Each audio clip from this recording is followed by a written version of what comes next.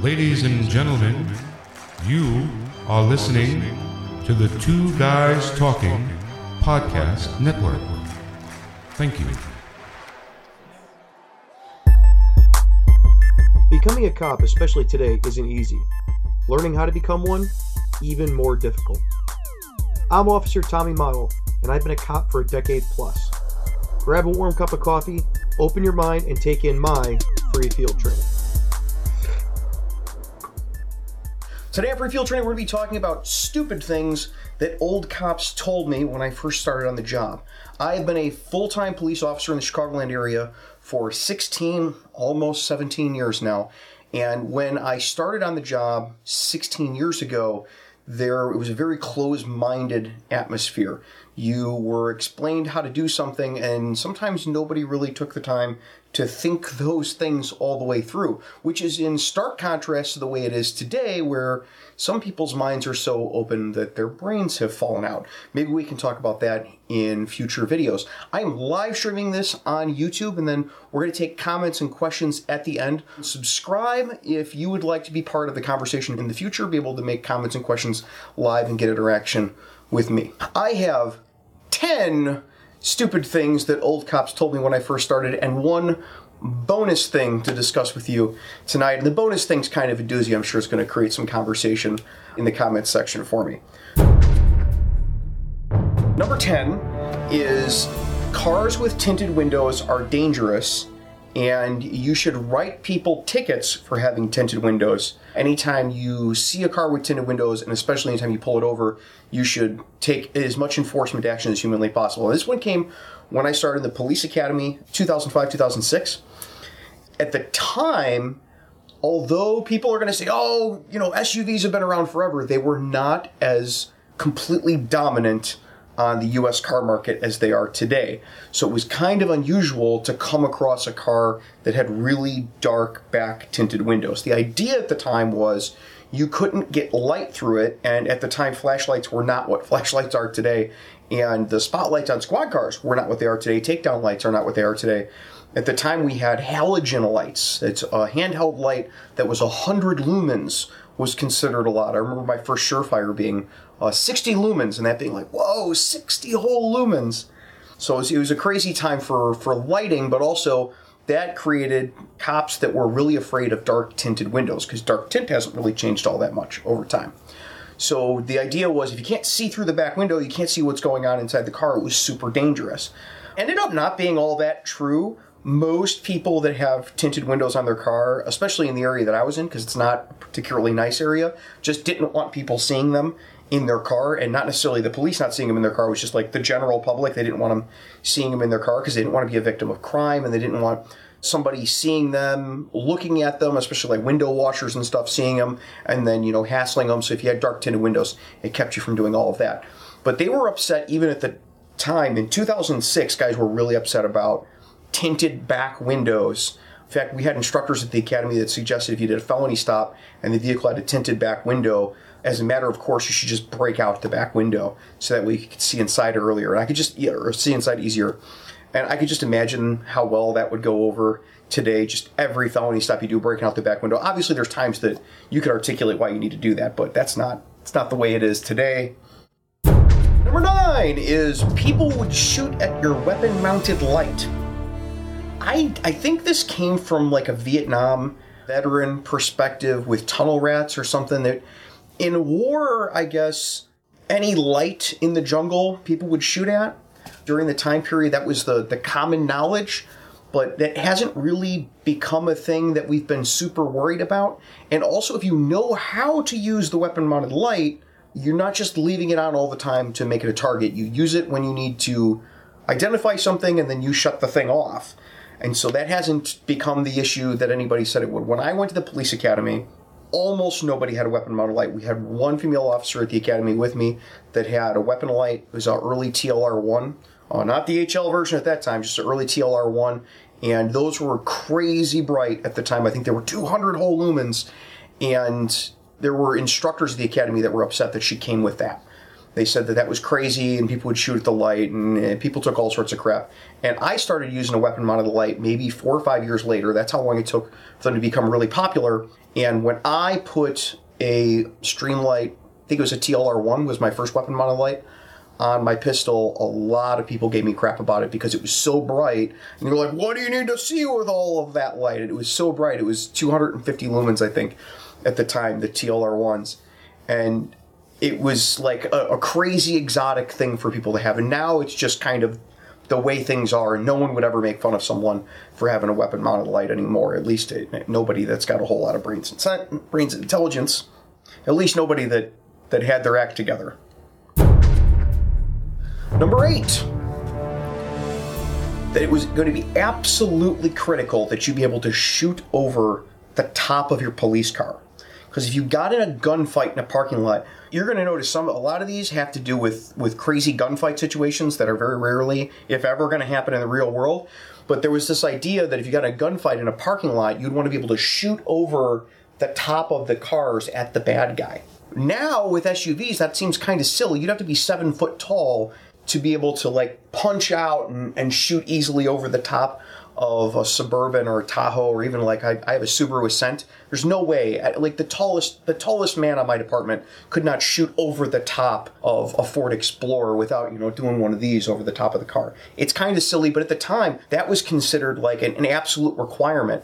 And remember when they lowered height requirements for police officers, like that was still the fallout from that, is that you didn't have to be over 5'10" or something to be a police officer. And so guys were still upset about it. Like, what are you going to do if you get in a gunfight in a parking lot? Can't you even shoot over the top of a car? And now we know that's how often are you getting in gunfights in parking lots and shooting over the top of the car. And where are all these cars today you're going to shoot over the top of? Even compact SUVs now are way too tall for most people to just accurately fire over the top of it. It was kind of silly.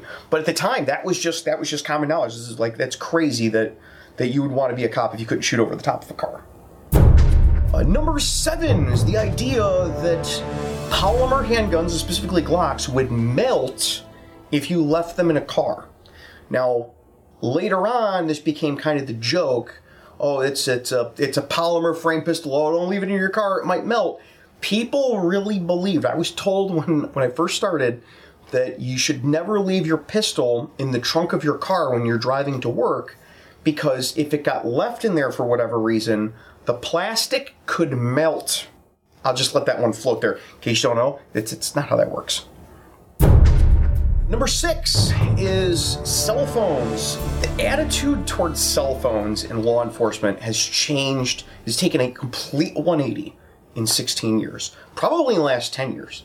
When I started, you weren't allowed to have your cell phone on you when you were on duty. If you had your cell phone, it had to be in your duty bag or in the car, and you had to have it like either completely shut off or the ringer off. Some police departments near me would not allow you to have your cell phone when you were working. They said anything you had to say, you had to come to the station, you had to use a payphone, or you could just say it over the radio. I can't even fathom that today. It's almost silly to think about it being that way today. And one of the things they said is if people were allowed to carry their cell phones on them, the cell phone could ring at any time. Remember, people did not trust electronics even 10 years ago, especially in like life safety situations. They did not trust these electronics at the time. It was just flip phones, mostly just flip phones. And they were afraid that something would go wrong with the electronics and the cell phone would ring while they were searching a building. It would give away their position and they could lead them to getting killed. If you look back at old like Police One articles, you can actually find a lot of this stuff. The weapon mounted light one, I think they still publish articles on their Facebook page all the time about how you shouldn't, patrol officers shouldn't be using weapon mounted lights. It's like wild stuff. But the cell phone thing still kills me because today you have to have a cell phone. I get looked at funny if I say, sorry, I don't have my phone on me. I'm going to have to come in or I'm going to have to find a phone. They're like, what do you mean you don't have your phone on you? I get the 5th degree about why I don't have my phone on me because you just kind of expected that you're going to be able to call into the office, call your boss, call this other person, whatever. You basically have to have a cell phone to do this job. 5 years ago, I would only carry my cell phone on me when I was training someone because I was constantly taking calls from supervisors, administrators and stuff about the training and about what we were doing and them wanting us to go to certain things. Hey, we got this opportunity. We can go to the morgue, see this autopsy today, stuff like that. And now it's everybody is carrying their cell phone at all times, and it's almost weird to find somebody who isn't. Another one that has taken a complete 180 in just the last few years is medical. Now, 16 years ago, medical was only for the fire department. If you came up on a scene of a shooting, you were trained not to do anything with that person. Your job was to preserve the crime scene and to let the fire department or EMS come in and try to save the person. If they couldn't, to just leave the person there, so that way the detectives could inspect the body, we could take pictures, we could try to collect forensic evidence, stuff like that.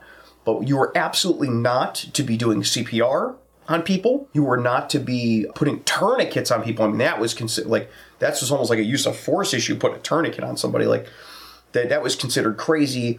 Any type of TAC med was considered crazy. They said, well, I mean, if it's one of us that gets hit, we'll do what we can do if you know how to do something for them. But otherwise, you were not to do first aid on anybody. The thought was that if you were an EMT or a paramedic and also a cop, that you were going to get some sort of enhanced liability because you were a professional in that environment. So now, well, what do we do? Are we doing the law enforcement function or are we doing the medical function? And they thought there were going to be some sort of court issues with having cops that were also paramedics. And now everyone carries a tourniquet, as well they should. And there's a big push toward people carrying med kits. In fact, a med kit is our giveaway from last month, so that'll interest all of you if that interests you. Also, we're required to provide aid in Illinois now. So it went from don't do anything to no. If there's somebody's in a life-threatening situation, and as long as the scene's safe and you need to provide immediate aid to that person, which is like I said, it's a complete 180 on the medical side. Number 4 is to write as little as possible on reports, so that way you weren't locking yourself into a story. Yeah, that was a thing, was to write as little as humanly possible, to put the bare minimum in a report, to not add anything at all that might mitigate the circumstances or explain away things that we also took into consideration. I was actually taught early on, don't put anything in the report that might mitigate that person being charged. Even if you can explain it, if it's something that you investigated and you determined that there was nothing to it, don't put it in there. So if there were multiple people injured on a scene and you didn't charge anybody with those people being injured, you would just not put it in your report, which is just mind-blowing to me today, especially with the civil liability involved with making sure people just making sure people get medical assistance, right? So if I go to a scene and there's 4 people with black eyes and bloody noses and stuff, and I've only got evidence that one person attacked another person and that caused an injury, I'm going to document all of those injuries. And if I can, I'm going to get the paramedics there and make sure that those people either get treated or sign refusals, or medical gets them to whatever definitive care they best possibly can. And I'm going to document how all that was done in the report. So nobody can come back and say, well, this guy was all beat up and, Officer told me he didn't do anything about it. I don't want any of that. I make sure that I document all of that so that later on I know, hey, look, no, yeah, I did. Actually, you know what? I did see this. I did see that. And here's how we mitigated that. That way people can't come back later and say, well, this person was injured and you didn't document it and they talked with you. And I said, that's not true, because every time someone's injured and I see them and I talk to them, I document it. Complete 180 in that regard as well. And there's lots of things with report writing that are just mind-blowing now that I can't believe that we did. But that one, paring things down as much as possible, only putting things that supported the narrative for charging a single person in a police report is one of those. It's absolutely crazy, the stuff people used to tell me. We're going to take a quick break here at Free Field Training Podcast. While you're listening to the words from the people that helped me do all this, head over to freefieldtrainingpodcast.com, click on the contact button, and send me your thoughts about this episode. We'll be right back. Thought about a career in voiceover? Need a great, cost-effective on-hold message for your organization or business? Don't know where to start?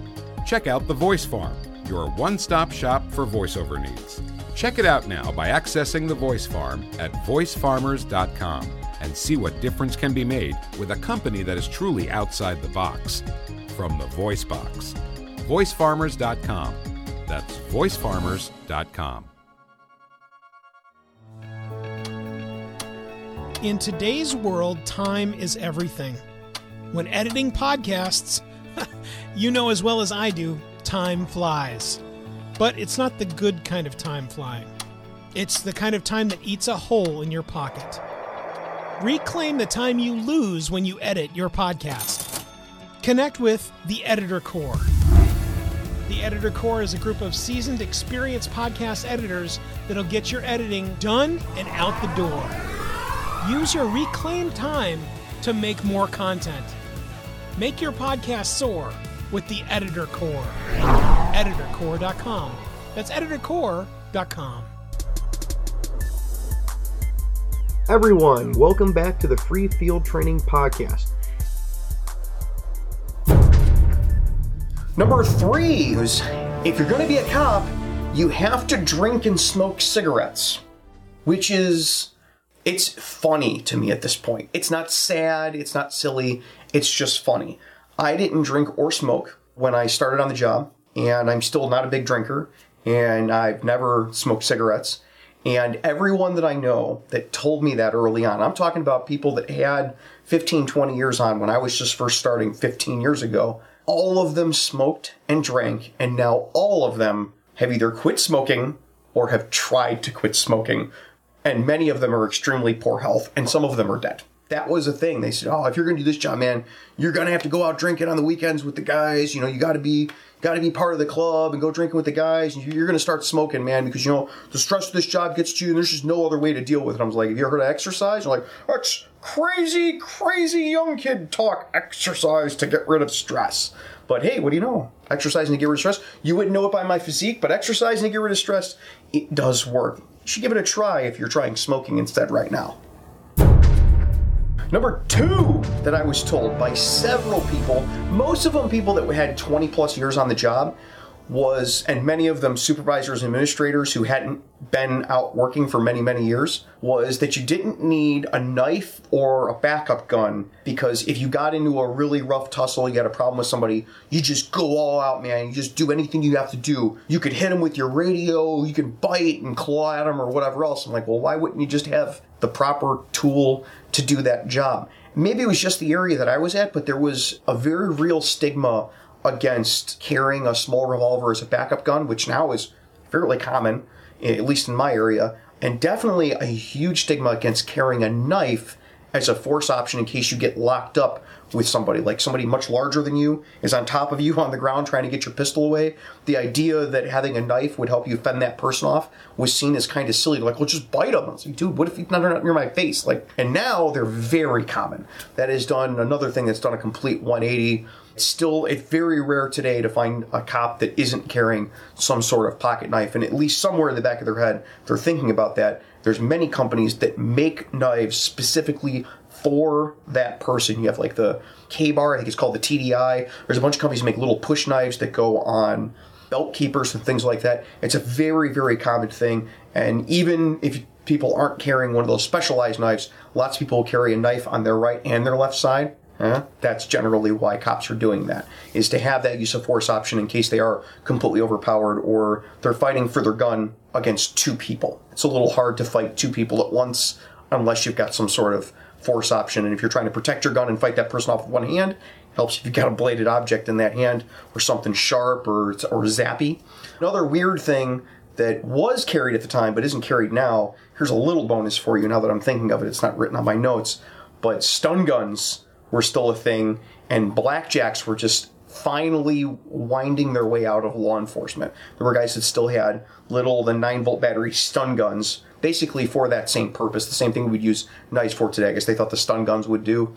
There were some people that were carrying stun guns around because their departments hadn't been issued tasers yet. By the way, 16 years ago is long enough ago. I didn't have a taser when I started, and almost nobody did. The couple places that did have tasers, it was just the supervisors that were carrying tasers around.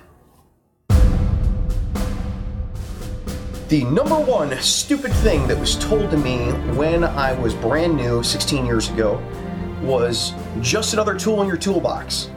And that's something that's still told to me today, which we know now is not true.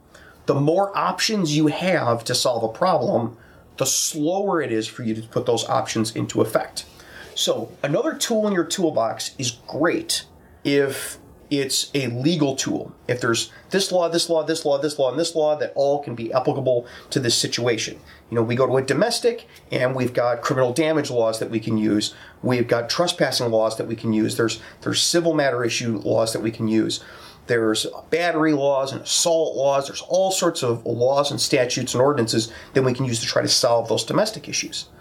But when it comes to techniques to defend yourself, it's better to have a few techniques that you're very good with than it is to have 50 of them that you just kind of know a little bit and tried a couple of times. It's better to be really good as a defensive tactics instructor and a handcuffing instructor. I can tell you this for certain, it is much better to be very good at a reverse takedown and grappling with people, just like grabbing them by their legs and getting them to the ground without getting hurt, than it is to know 20 techniques but have only practiced them 5 years ago. It is much better to be really good with two hands with your pistol than to spend equal time shooting two hands, right-handed, left-handed, on the ground, one knee, roll over prone, inline prone. You're going to spend your limited amount of training resources and your limited amount of equipment budget putting it into stuff that you only marginally know how to use. And then if you're trying to take somebody into custody and you're really good at reverse takedowns and you're really good at getting their knees together and not getting hurt, getting them on the ground, climbing on top of them, and putting the habeas corpus on them, but you're not so good at all the other stuff, you can apply that. You can apply a reverse takedown. Let's say I'm trying to take them down from the rear. I can put a reverse takedown on them and take them down to the ground. I can also go with their knees, and I'm really good at that. If I'm taking them from the front and they start, let's say somebody came up on them on the ambush position from the rear, and they go to do a reverse takedown and it fails, I can take them out at the knees and bring them down to the ground. So I've got two things that I'm really good at that I can apply and apply well, not get hurt. If I try spending equal amount of time doing, and a precious little amount of time, trying to learn 8 or 9 takedown techniques, and I'm trying to apply them and failing at it, I'm more likely to get hurt, and I'm more likely that technique is going to fail. Some of the worst people with techniques are people, and have the most failures for takedowns and the most failures for arrest, are people that go to lots and lots and lots of classes, but then never practice any of the techniques again. And I work with many of them. I can assure you that is a very regular thing. Guys get hurt all the time trying to do things that they did in a class 10 years ago they haven't practiced or used since. They're like, oh, this is the perfect opportunity to do it. It's also going to take us longer to pick which of these techniques to do. And there's studies, I can link some of them down below, there's studies showing that it's going to take you longer to decide which tool you use on your belt if you have 10 of them than it will if you only have 3 and you're only picking between those 3 things. The flip side of this, of course, is if you've only got a hammer, everything starts looking like a nail syndrome.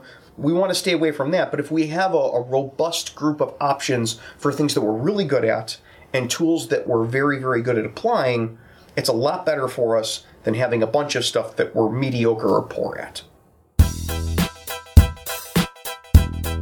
And your bonus thing. One of the worst pieces of advice that I got as a new guy, as a cop, on a police department, full-time, ever, was when the old-timers used to say, shitheads drive shithead cars. When the old-timers used to say, shitheads drive shitbox cars. Of all the things that I have determined to have not be true now and have never been true, it is that notion. That's a very small way to think. A very small way to think. People that think that because a car is a piece of crap, that the person driving it is probably also a piece of crap, even though they might find a correlation to that in the real world, like a person that's driving a crappy car is more likely to not have insurance because they don't have the money for insurance. They're more likely to have their license suspended because they don't have the money to pay tickets, so they get their license suspended, and they can't pay the $2,000 or whatever ridiculous amount it is to get their license unsuspended. But by thinking of stops that way, what we've done is negated all of the real criminals that have resources that are out there in the world. You are never going to find kilos in a car, if that's the type of thing that you're worried about. You're never going to find that driving down the road, just pulling over any car that has a loud exhaust or has a broken front bumper, or that's got a partially flat tire or a cracked windshield or something like that. Those types of investigative stops can be helpful. You can gain information from them. Sometimes you can flip those people. People will be like, oh, well, I know about some stuff in the neighborhood. You might be able to flip them around and find serious cases. But every time I've gotten something really serious, it has been from a fairly nice car. Oftentimes rental cars, sometimes high-end cars that have been stolen or borrowed from family members, friends, or somebody left running at the local gas station, or nobody knows they're even missing yet because they've spoofed the key. So that's the thing it's the one thing that stuck out in my mind. It's what started this video. As I thought about it, I pulled over a car and we got a pretty good bust out of it. I think it was from a kidnapping about a year ago when I originally wrote this.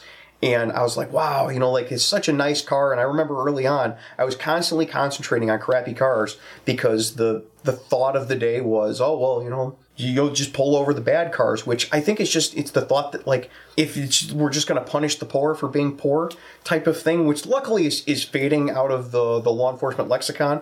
But it was very popular 16 years ago, and I can assure you, then and today, I've never found it to be true in my own experience, especially after I started pulling over nice cars and then find out that people with brand new Mercedes sometimes are suspended for multiple DUIs where people were killed and now they're driving drunk again.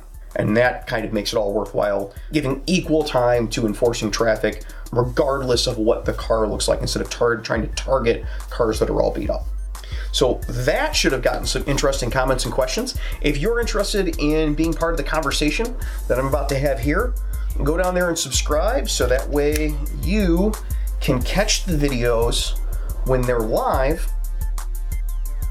We've got lots of ideas for podcasts, but we always need more, and we love hearing what the audience would love to hear about. Head on over to freefieldtrainingpodcast.com and tell me what questions you have, and we'll make another episode about it. Click on Contact, fill out the quick web form, and let's make some more free field training.